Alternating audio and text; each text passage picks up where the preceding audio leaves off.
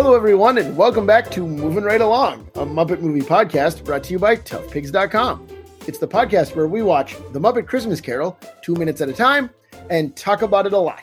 I'm your host, Anthony Strand. And I'm your other host, Ryan Roe. And joining us this week, we have a return guest, one of our favorites. We often say guests are our favorites, and it is as true today as ever. Introduce yourself, guest. Well, thank you for letting me be your favorite guest of the week. Hi, everyone. It's Brian J. Jones. I'm Jim Henson's biographer. I'm fighting a terrible cold, so forgive me with my weird Muppet-esque voice this week. There you go. That's a good way to look at it, though. Right.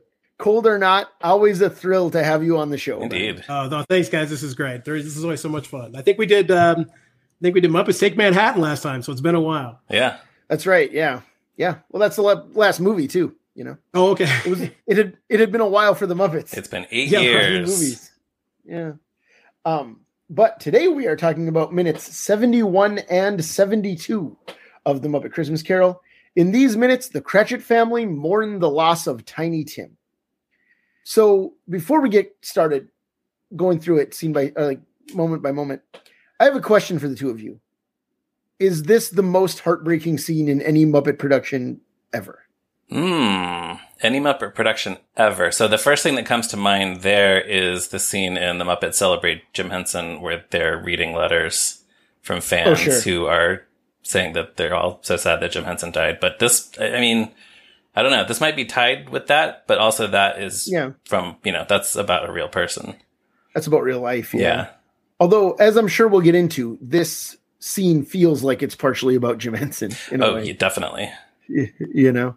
Yeah, I think as far as Muppet films, let's take television stuff out of it. I think it probably is. But this is also the sort of go-to 2 minutes of almost any version of Christmas Carol as well, I think. Isn't it? Right. Yeah. Saying goodbye, that would be another. But I don't think that one tops this, as sad as it is. No, Scooter doesn't ride a bicycle in this scene. Right. And everyone is still alive and saying goodbye. They're just going their separate ways. Right. They don't even say goodbye for the whole movie. They all come back. Right. Every dog, bear, chicken thing, they all come back. Yep. Yeah. But so what we do start with here is Scrooge approaching the Cratchit's house, as we saw last week. And then he looks through the window. But Scrooge never enters the house this time. Like the last time they came to Bob Cratchit's house, they went right inside. And here Scrooge is literally an outside observer to this scene. And do either of you have any thoughts why? Why he doesn't enter? Yeah. Oh. He could go in and watch it. They can't see him. Right. He could have walked through the door like he did before. Huh. Yeah. I don't know. I did notice for the first time that there are some shots in this scene where you can actually see Scrooge in the background peeking through the window. I had never spotted that before. Yeah.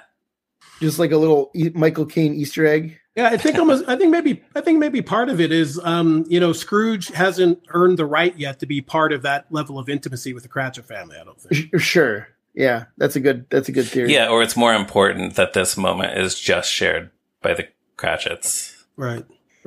Although what is interesting to me that I'm sure I had noticed on a subconscious level, but had never really been able to put into words before, is that almost everything that happens in this scene is a mirror of the first time we see the Cratchit. Yep, same here. I had not noticed that either. And almost every beat. Yeah, the characters are doing they're doing the same things, but like we see how they do them differently with Tiny Tim gone. And so that starts with Piggy is once again presumably roasting chestnuts. Like she's standing at the same spot by the oven. But instead of delightedly scarfing down chestnuts, she is crying. She is sobbing. That's funny. I wrote gleefully scarfing down chestnuts. She loves them. Yeah, she just loves those chestnuts. Now, what I wrote down on this is how strange it is to see Piggy legit crying. Usually when we see her in anything, it's her sort of over the top, or it's fake, or it's like this is her legit in agony weeping. I don't think we really ever see Piggy do anything like that before. Right. And this is maybe this is where she's the most Emily Cratchit and the least Piggy. Yeah. During this whole scene. It's very odd to see her like that. Normally if she's crying, it's like, it's right. Like, so I'm thinking sincere. In the Great Muppet Caper when she cries at the the pond, but even that, it's an emotional moment, but it's still like, you're still kind of smiling through it. That scene is interrupted by Kermit telling her she's overacting. Yeah, exactly. So it's not the same. Right. That's my favorite part. That might be my favorite part in any Muppet movie. Now that you put it's great. It's up there, man. This scene does not have anything that makes me happy like that. And but anyway, so the two daughters, Bettina and Belinda, come over, and Piggy doesn't confuse their names this time. They try to comfort her very genuinely. And Emily Cratchit, Miss Piggy, says that the lamplight hurts her eyes. And that's why she was crying, because the lamplight hurts her eyes. Yeah, so in both scenes, she is lying to her daughters, but with different motivations. That's true, yeah. And then this is where Scrooge realizes who's missing. He says, not Tiny Tim. Right? He turns to the ghost and says, not Tiny. The ghost, of course, does not answer.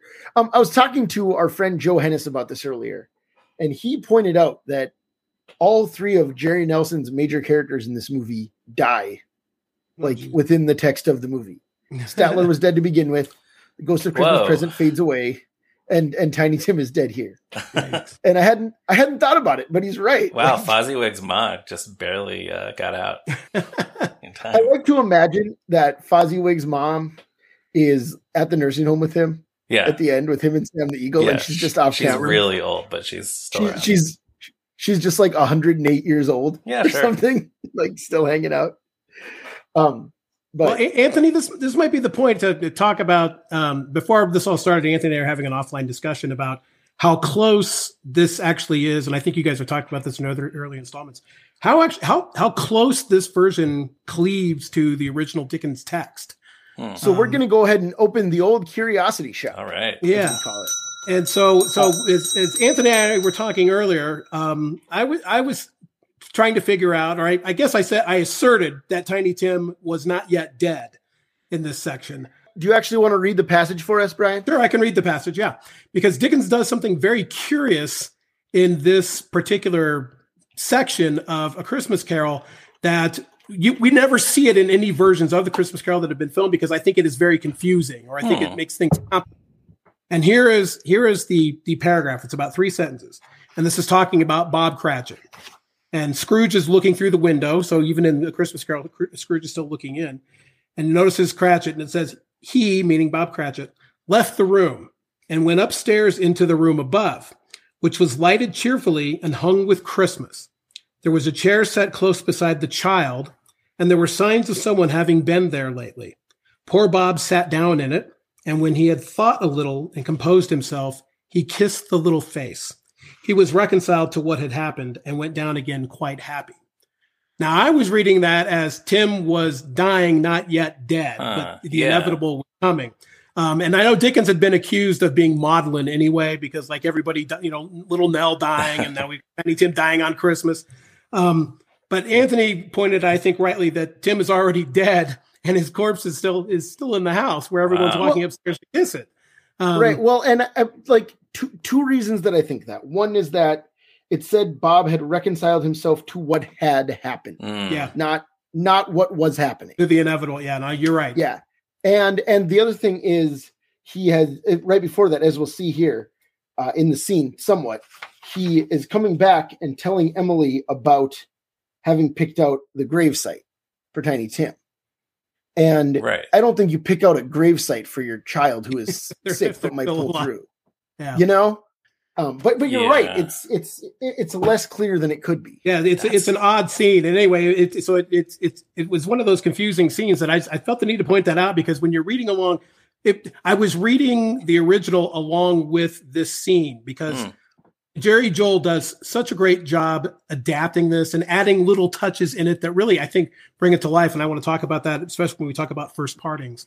But anyway, that thing sort of stops everything right in the middle of the section. So, but anyway, it was one of those interesting things that Anthony and I were talking about sort of offline before we came on here. So we will go ahead and accept that Tiny Tim is dead. Dead as a door. R.I.P. Tiny Tim. I mean, definitely in this version, right? Definitely in this version. Yeah. Right. Yeah. In this version for sure. And in most versions, I think you can assume he's already dead. Yeah. And Kermit as Bob Cratchit is talking about where his grave is going to be. But either way, though, in the book version, are they having Christmas dinner with possibly a dead body in the house? In the book, they're not preparing dinner on. Yeah, there's nothing about dinner. It's going on. They are actually Mrs. Cratchit and the girls are actually sewing. It says that they are sewing, and she says that the color hurts her eyes, not lamplight. Oh. The George C. Scott version uses that line. Oh, right. Yeah. But Michael Patrick Hearn in the annotated Christmas Carol notes that what they are sewing would be their mourning clothes for Tiny Tim. Oh, yeah. And that when she says the color hurts her eyes, she probably means black fabric, which is hard to sew, hard to see what you're doing. Oh, yeah. Huh. Yeah. Very good. So it's similar. I mean, but as you just said, Brian, that Jerry Jewell does such a great job adapting. I actually put in my notes for this one. Most of the same things happen in this scene as in the book, with typical Julian alterations. Yeah, absolutely. Same observation.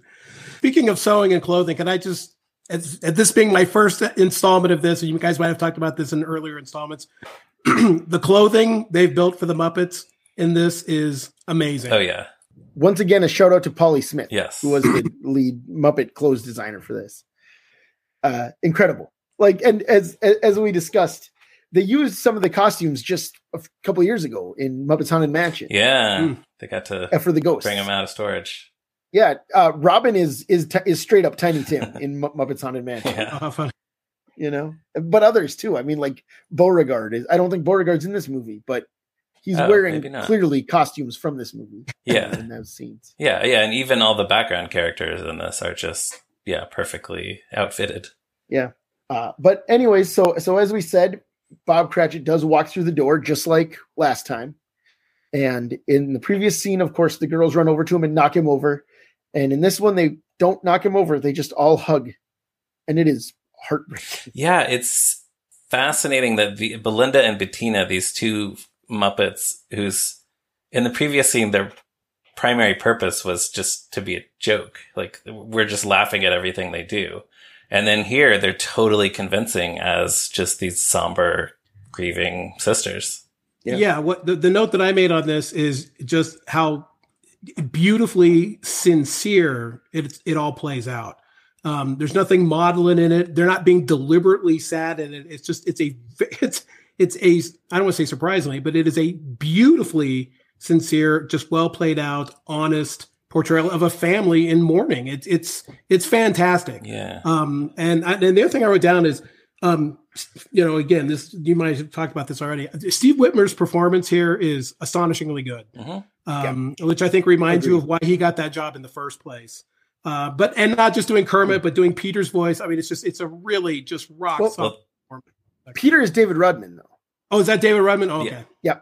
And who's very good though too, because David Rudman as Peter gets the line about, I think he's walked a little slower these past 2 evenings, and his voice breaks. So which like implies that Tiny Tim died 2 days ago, right? I think so. Yeah. Which means if this is Christmas, then he died on the 23rd. So not every single notable event happens on Christmas, which I think we were talking about a week or two ago.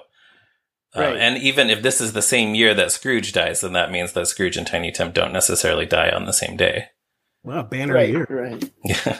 Right. Although, let me double check here. So in the book, during this scene, after he talks about the gravesite, Bob talks about having run into Fred, Scrooge's nephew Fred, and how he offered condolences and asked him if there's anything he could do to help. Yeah, might offer him a job. Might offer Peter a job. Exactly. It does have that great little discussion about Cratchit's wife too, which is really charming.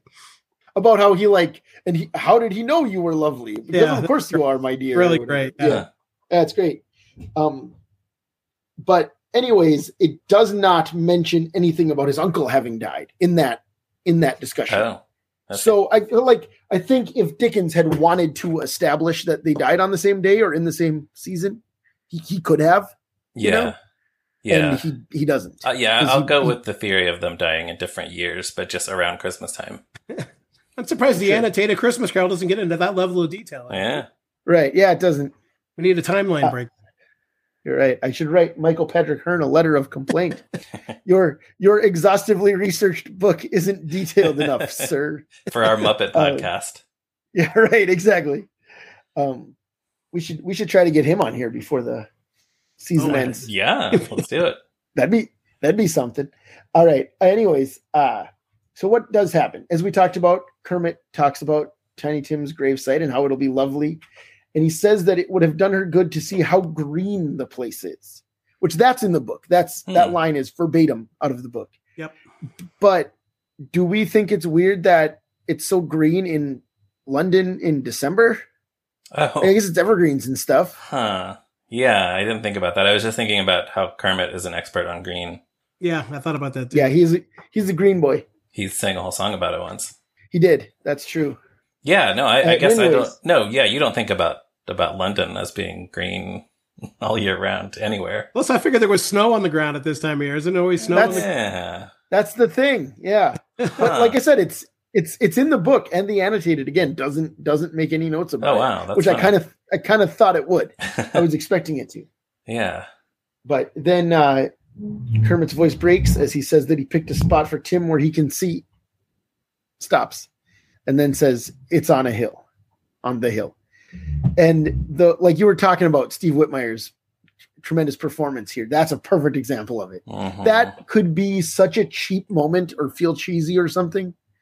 And instead it feels like Kermit the Frog is truly a grieving father who lost his child, which is an amazing thing for Kermit the Frog to be in a movie and have it be convincing.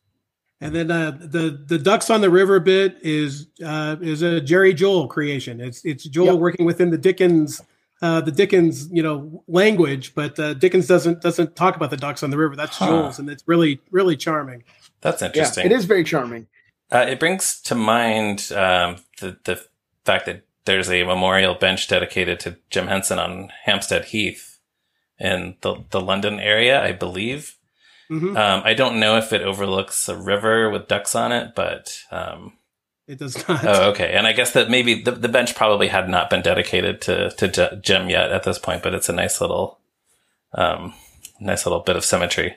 Yeah, I mean, if you've ever been to Mississippi down to Leland, you can definitely, it's a river, not really but you can see, and I don't know how many ducks there would have been. There would definitely have been snakes, but I can see Jim watching, ducks on the river out down there in Leland. Yeah, I haven't made it there yet.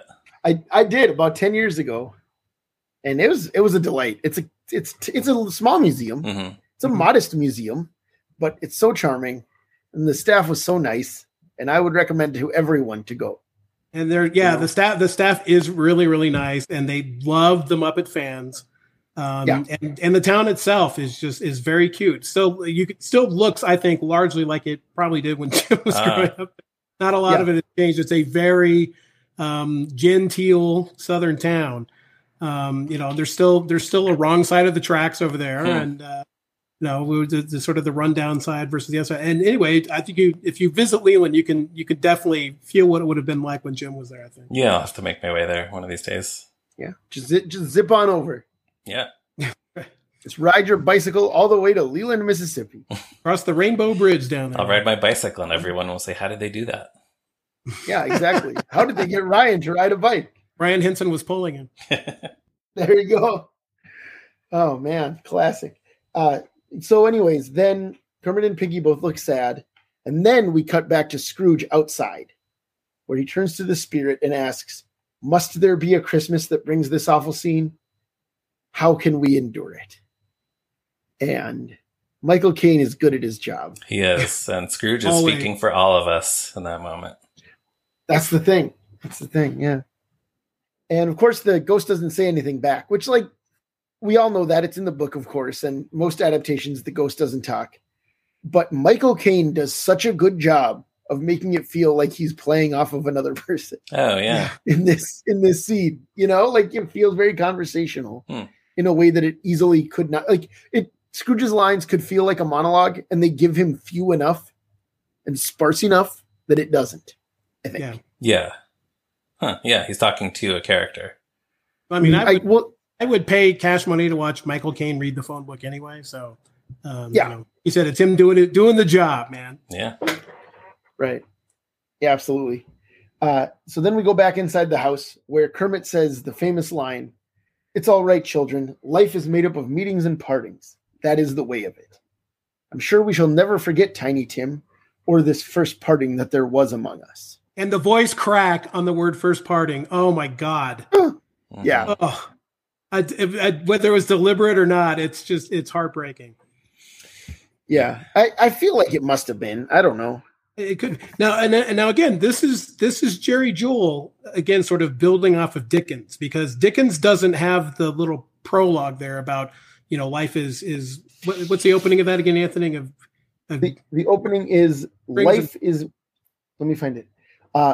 It's all right, children. Life is made up of meetings and partings. That is the way of it. That is Jerry Joel. That's not all Dickens. Jerry Joel.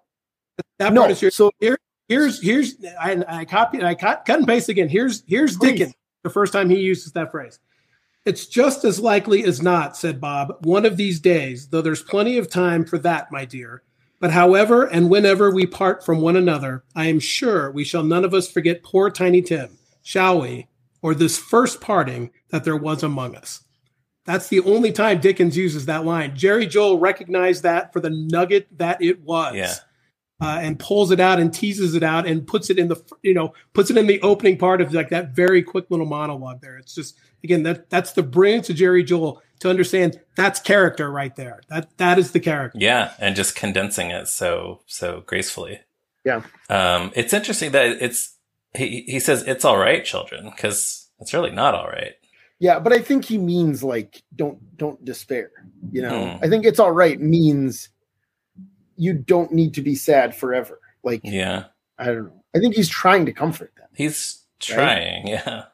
I don't know. It's such a devastating thing. Right. What do you say? Like, yeah, I will say though, that when we talked about the first scene at the Cratchit house, Danny Horn was our guest, and he talked about how Piggy talks without contractions. And I have to be honest that having heard Danny say that today, when I watched this clip, when Kermit says, "I am sure we shall never forget Tiny Tim or this first parting that there was among us," I thought about that. I thought about the lack of contractions. So thanks, Danny. Kermit's contractions. I am sure. Yeah. Huh. Yeah. So he says it like, did you say Mr. Data? Yeah, Mr. Data. Yeah, exactly. That's what I was just about to say. Anyways, Star Trek The Next Generation is good, listeners. If you haven't checked that out, you should check it out. Wait, so now I'm not as intimately familiar as you are. Does Data never use contractions? Data, early on, he occasionally does because they hadn't decided it yet. But for the most part, Data does not use contractions. As an android, he does not. That's part of his effort to become a human, is to learn how to use contractions. Oh, okay. Yes. Wow. How to become a real boy. Yeah. Yeah. Captain, I do not understand. Okay. That kind of stuff. Yeah. Huh. The great Brent Spiner. Why hasn't that guy ever worked with the Muppets? Huh? Yeah, no kidding. That's a good question. Be a good fit. Anyways, we're just about coming up to the end of this clip here. We see like a few more seconds of the camera panning back to what we can presume is a crutch without an owner in the corner, but we don't see it yet. And that's where we end. Yeah, we see the fireplace. Right. So any final thoughts about these 2 minutes before we move on? Brian, I'll start with you. I mean, it's a little bit repeating what I've already said, but I didn't sit down to watch the entire movie when I wanted to do this. I only watched this 2 minutes, and the first thing I wrote down is just how good the performers are in this. Absolutely convincing, and like I said, absolutely sincere, which is what is always the secret superpower of the Muppets, I think. And what is amazing to me is that it is Steve Whitmire and Frank Oz and Dave Goelz, like we mentioned, David Rudman. Yeah. And, these same guys could be like doing some goofball sketch about dancing cheeses or whatever. Yeah. Hilariously funny. And just as good. That's what's so amazing is that we don't think about them having this skill for dramatic acting. Yeah, absolutely. And just, I mean, beautifully sincere was the term I wrote down, and it still stands. So I was that part really impressed me just watching this brief scene. It's just how I couldn't stop watching, And I went back and watched again because I had watched so closely. I wasn't paying attention to the dialogue at that point. I was just watching the performances. So the performances were what really knocked me out in this section. It's really well done. But then I was just fascinated going back and reading it sort of alongside of A Christmas Carol, because I do know they were sort of deliberately trying to stay as close to the original narrative as they could. But then to see the choices that Jerry Joel made, where he was going to sort of, derive a little bit from Dickens, and Dickens is already in A Christmas Carol fairly warm enough at times, and Joel just makes it all the more sweeter with some of the decisions he makes, and they're really, really smart writing by Jerry Joel. Yeah, agreed. Ryan, how about you? I noticed the candles this time because when we were in the Cratchit house before and they sang Bless Us All, I had a note from somewhere about the fact that Brian Henson said he put a bunch of lit candles in the scene just to make it visually interesting when they were singing Bless Us All. So once again, there are several candles in this scene, which once again makes me wonder how close they came to setting a Muppet on fire. It's so funny you said that. I thought that too with the because it's on the table right in the foreground. Yeah, candlesticks. If anything like in Muppet Caper, where a Muppet gets burned by the balloon Bunsen burner or whatever it was. Right. Yeah. In the hot air balloon, yeah. But yeah, that was it for these 2 minutes. All right, thank you. So Brian, we've been asking our guests 3 questions every week, and now I'm going to ask them to you. First one is, what's your history with the movie? Do you remember the first time you saw it and so on? So I actually came to Muppet Christmas Carol very late. My Christmas Muppets is Emmett Otter. That was one that I grew up watching. Awesome. And I'm the right age for Emmett Otter. I was 10, I think, when Emmett Otter came out. So by the time this came out, I don't want to say I was a grown up already, but it's like I was out of college. I had my first job. I didn't keep up with it as well, so I didn't see it in the theater. And then my daughter actually watched it on VHS without me, of all things. So I actually came to it late. I want to say the first time I watched this was probably when I was writing the book. Was that right? Wow. Even though this is, and I don't cover this in the book because it was post Jim. But I was trying to watch a number of them that right after Jim passed, and particularly this one, which I think was pretty important. But I think my first exposure to this was about 2010 or so. Yeah, when I was doing research on the book. Wow, that's wild. Second one, this will be a different answer than most people give. Maybe, I don't know, but where do you rank it among the Muppet movies? I think of the post Jim movies. I mean, I don't know how many there are at this point. It's like once post Jim. There are five theatrical features. Oh geez, I wouldn't be. I couldn't fairly do it because I can't think off the top of my head what the 5 are. Sure. I think this one. I mean, I think this one is one of I think probably the closest in spirit to the kind of film Jim might have made while he was alive. I think this was the first time they realized that you could do Muppet adaptations of movies and do it fairly well. Which is probably something they need to get away from now at this point. Yeah. But I think of the post movies, I think this might be, I think, the finest one. I would, if I had to rank it, I'd say it's probably the best of the post Jim productions. For sure. And I know people love. Probably someone will take me down in the street and say it's Treasure Island, you asked, but I think this is really lovely. Yeah, I think that's a fairly popular sentiment. Right. I was going to say. And then finally, do you watch it every year during the holiday season? No, I don't. Now that it's on Disney with the new song, with the song reinserted, I did watch it this year, but it's not one that some reason enters my rotation. Like I said, I'm Emmett Otter every year. Awesome. That one's a no-brainer. That one's a no-brainer for me. This one doesn't always preload for some reason for me. Sure. Well, all right. Emmett Otter you can get through in 45 minutes. Yeah, that's true. Yeah. And this one, I'm sorry. And so Emmett, and then of course Muppet Family Christmas, and that was one. And we've had this discussion before, I think, Ryan, where it's like if when they do like the NCAA rankings, where it comes down to there at the end, like if it's Emmett versus Muppet Family Christmas, I'm probably going to give the edge to Emmett just for the nostalgia factor. But oh God, Muppet Family Christmas, I still think it's probably their finest hour. It's my favorite Muppet thing. Yeah. No question. Yeah, I think so fantastically done. So, but like I said, I give the edge on that one to Emmett just because that one was right in my wheelhouse. But wow, those are 2 such really good ones. But anyway, those tend to rise to the top of the queue before this one does. Yeah, I can't argue with that. Which is not a statement on Christmas Carol. It's lovely. And they're all great. I'm a huge Michael Caine fan. I mean, it's like I love him in this. He's just, again, I'll watch him read the phone book, but he's just terrific in this too. Yeah. Agreed. Well, that brings us just about down to the end. Listeners, you can always check out toughpigs.com on the internet at toughpigs.com. We are there all week long between episodes. So come visit us anytime. We are on Facebook. We're on Twitter. We're on Instagram. At this point, it's safe to say that Twitter's sticking around and we're still there, I think. Seems to be. You can always email us at movinrightalong@toughpigs.com. You can follow Ryan on Twitter, a thing that still exists, at me, Ryan Roe.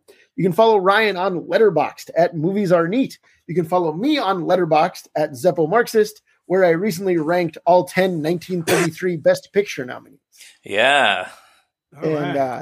Turns out they're all pretty good. Brian, where can our listeners find you and your work online? You can still find me mostly on Twitter. Like you guys, I was sort of like hanging around waiting to see what would happen. It looks like it's going to last. So you can find me running my mouth most of the time on Twitter at Brian J. Jones. My homepage on the internet is brianjjones.com. That's primarily the two places you'll find me and information about me and links to buy my books and everything else you could ever want to know. And if anyone isn't following Brian on Twitter, you really should, because every once in a while, all of your Twitter activity is good, but every once in a while you'll just drop a long, extremely informative thread about one of your areas of expertise. Like, let me tell you something about Dr. Seuss. Let me tell you something about Jim Henson. And it's always really interesting. Oh, good. And because podcasts are an audio medium, we should clarify that you are at Brian Jay Jones. Correct. Yeah, not simply the letter J. Spell out the middle name. And as I always tell everybody, for my entire life, I was just Brian Jones. But once I started writing, I used my full middle name because if you Google Brian Jones, you get like 300 million hits for the Dead Rolling Stone. Right. So, sure. Yeah, of course. All right. And thank you, Brian, for joining us. It's always a thrill to have you. Hey, thanks, guys. Thanks for bearing with me and my terrible voice. Sure. Hey, that's okay. I sound like this every time. So if listeners can deal with that. You're going to say thanks for bearing with your terrible voice too, Anthony. Right, exactly. Thanks as well to Morgan Davy for designing our logo. And thank you to you listeners for giving us a positive review on your podcatcher of choice. And thank you listeners as well for telling every single person that you meet to listen to Movin Right Along. We'll be back next week for another episode. Until then, partings are the way of